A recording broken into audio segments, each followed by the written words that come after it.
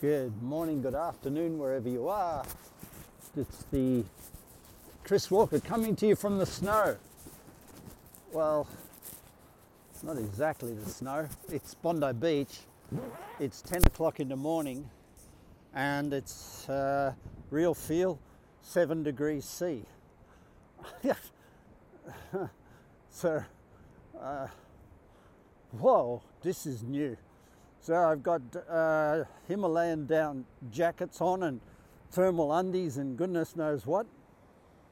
And I can promise you I won't be dipping in the ocean today. I'm a little bit of a chickie when it comes to that. I even went for a swim in a pool yesterday, in a heated pool. So, today's topic, ego.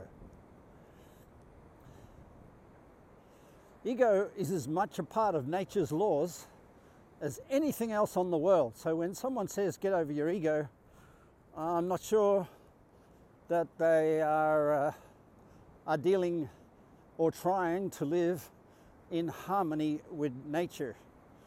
The thing about our ego is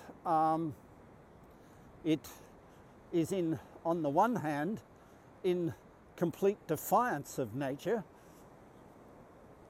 because it can invent lopsided perceptions. So for example, any view we have of the world that is out of balance is out of tune with nature. Nature's always seeking balance.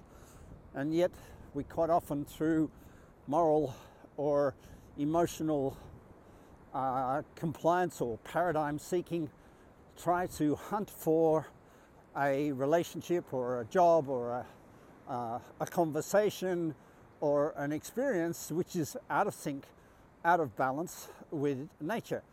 So the ego has a really critical function in nature, and that is that every seed that you plant in the ground knows the plant that it wants to grow into, and it will really set about fighting off bugs and diseases and even starvation to a certain extent. When we forget to feed them, plants will fight for survival. And that is, in a literal sense, the function of nature's ego. It is a survival mechanism, survival of the fittest, or whatever you want to call it, Darwinian theory. That is ego, evolution. However, the human ego has one variable that differentiates it from nature's ego. And that is the human variable has a thing called perception. So we take in our sensory inputs, we perceive, we take in how we interpret the environment around us, we create a perception, and from that develop a behavior. Somewhere along the lines of all that, between sensory input, perception and behavior, we introduce what's called memory. Memory is the way that we start to develop automatic response to triggers. So for example, you hear a car horn loud, usually jump, because it typically takes a shortcut between what did I hear? Oh, that's a noise. What was it look like? Oh, it's a car coming. Oh, what should I do? Jump. And then we develop a memory. Horn, jump. We don't have to look. And in doing so, we develop an ego. Automatic ego response to things. And that ego is doing exactly what nature intended it to do. It's defending ourselves, it's protecting, it's evolving, it's growing us. But the trouble is the perception and the memory could be wrong. Take an easy example. John Holland is a construction firm in Australia that I used to sell a lot of equipment to when I had my engineering business. John Holland hired a lot of very intelligent people whose job it was, under the auspices of John Holland's leadership, the company's leadership, was to screw the bejesus out of suppliers to make a profit. In the process of screwing the bejesus out of suppliers to make a profit, of course, they were doing what is accepted in engineering contracting, and is making suppliers conform to the micromillimeter of technical specification on a job, and therefore extracting huge value out of unknowing and inexperienced suppliers. I was one, and for example, we did a job where we had to paint this whole system with micro detailed thickness of paints and certain quality colours and all these things that were specified in the tender down to the very molecular depth and what have you. And we missed by 1/1,000,000th of a millimetre on the paint depth gauge, and they made us sandblast the whole thing back to zero and start all over again. And all this was done, of course, it was done, painted before assembly.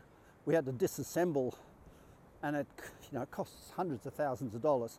Had to disassemble the machinery, put it back through the spray booth, and I tried to pass it back to the paint supplier, but they claimed that it was within spec and tolerance. John Holland claimed it wasn't, and we had a pretty serious piece of negotiation on our hand. From that day on, if you mention the word John Holland, I can't think positive about John Holland. My ego steps in to protect me, protect my business and protect my family from John Holland, from not the person John Holland, but from the company. And so you can see ego has a function, but my perception of John Holland is completely self-determined. I did not perceive them as being good. I perceived them as being bad. I perceived my need for defense based on the fact that they did bad things. But at the end of the day, John Holland did good and bad things. They screwed me on the paint work, but they paid the bill. And the bill was, best part of $1 million contract. So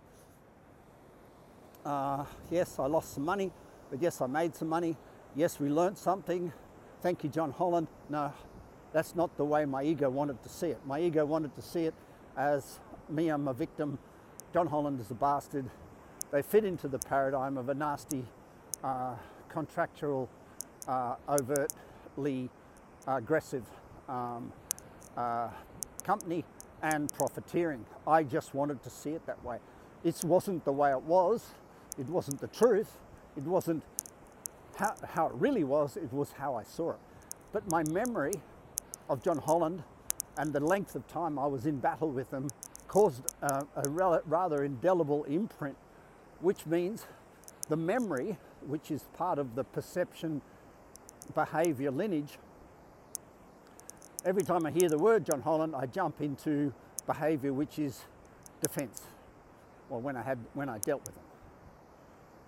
So that's called baggage. And these memories that we carry forward from our childhood especially are baggage that cause us to bypass logic, bypass true evaluation, bypass all of that, and end up in a behavior that is shortcut. So we can behave towards people, we can behave towards situations, we can behave between perception and behavior without thinking, because memory takes over the middle ground. And that memory is an influencer, a serious influencer on our behavior. And that memory doesn't necessarily have to be correct, true, or even founded in logic. It can be just the way we saw it at the time. Now, given that the body's memory is to seek pleasure, avoid pain, those memories can be very cleverly, indelibly etched into our subconscious, and then we start seeking books and information to validate the memory.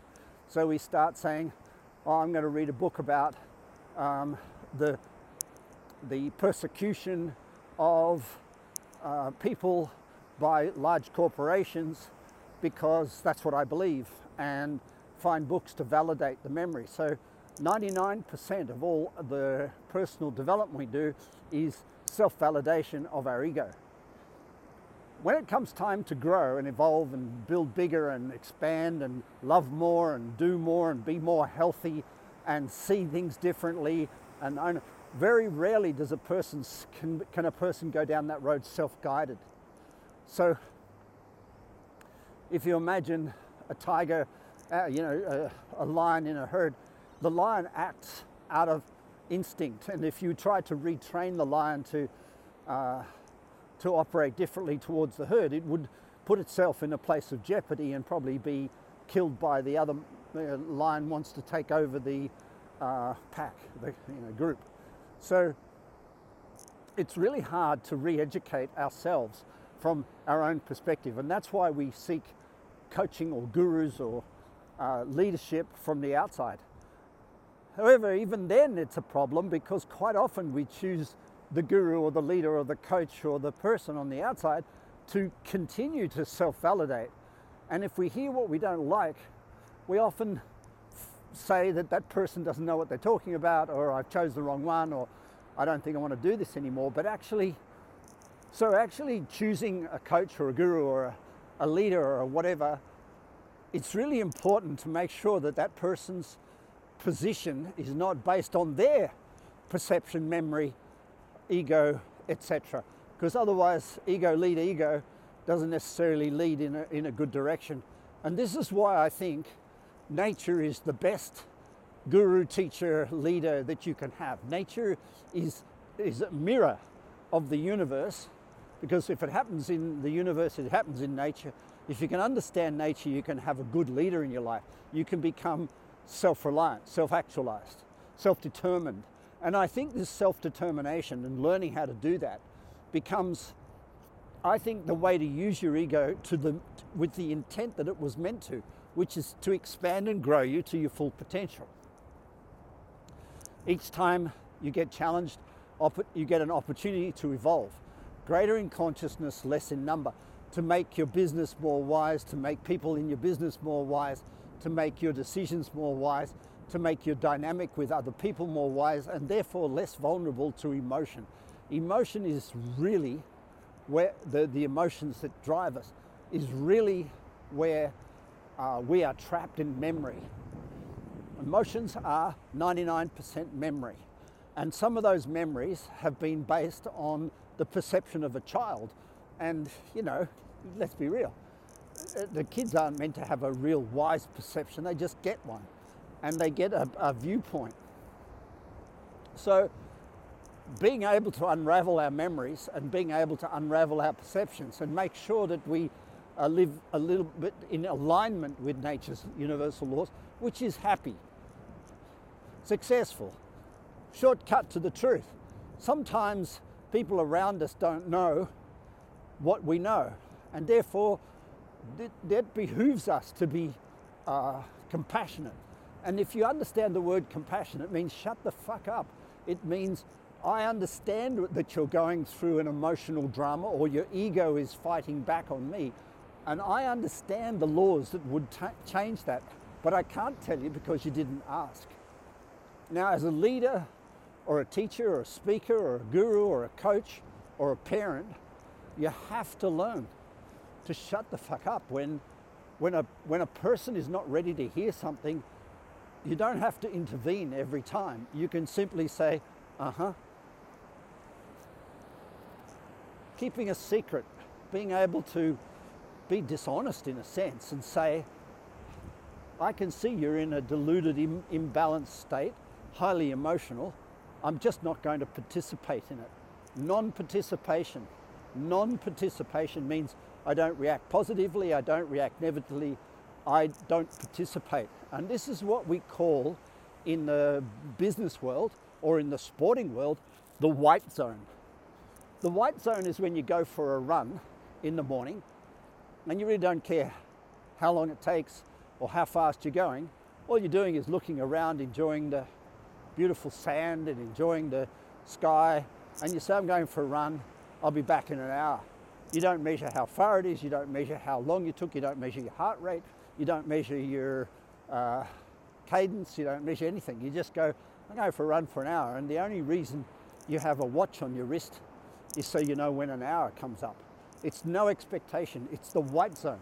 And more athletes around the world, especially in endurance events, are valuing the need to go in the white zone for at least 90% of their training. They go in the red zone for the 10%, and they avoid at all costs the grey zone, which is in between. And I think that's a good model to take into your life, to say, I'm either in a great space, mindfully doing what I do and enjoying it, not participating in the lies and the distortions and the egos of other people or my own, or I'm in the red zone, pushing my ego, pushing myself to a new boundary, being intense. Remember, evolution means greater in consciousness, which is more smart, less in number. And if you want to distill that, you say, how do I get more done in less time? Over and over again, 10 times a day, how do I get more done in less time? You use the do, dump, delegate form. You use the loyalty, commitment, motivation form. You use the discard form. You use the emotional shower. How do you get more done in less time? How do you get more done in less time? In other words, how do you waste less time? How do you be more efficient? Now, a computer or a mobile phone, which is where I'm dictating this podcast here today as I'm walking along the beach, is just another mechanism of how to get more done in less time. And we can be thankful for the mobile phone for taking us there. It's not how to talk longer. It's not how to do longer this and longer that. It's how to do shorter. How do I get more done in less time? How do I get more done in less time? Anything that you have to repeat more than twice becomes a process, a system. And it's worth investing the time to turn process into systems. How do you shorten meetings? Anyway, food for thought. Have a great day. Bye for now.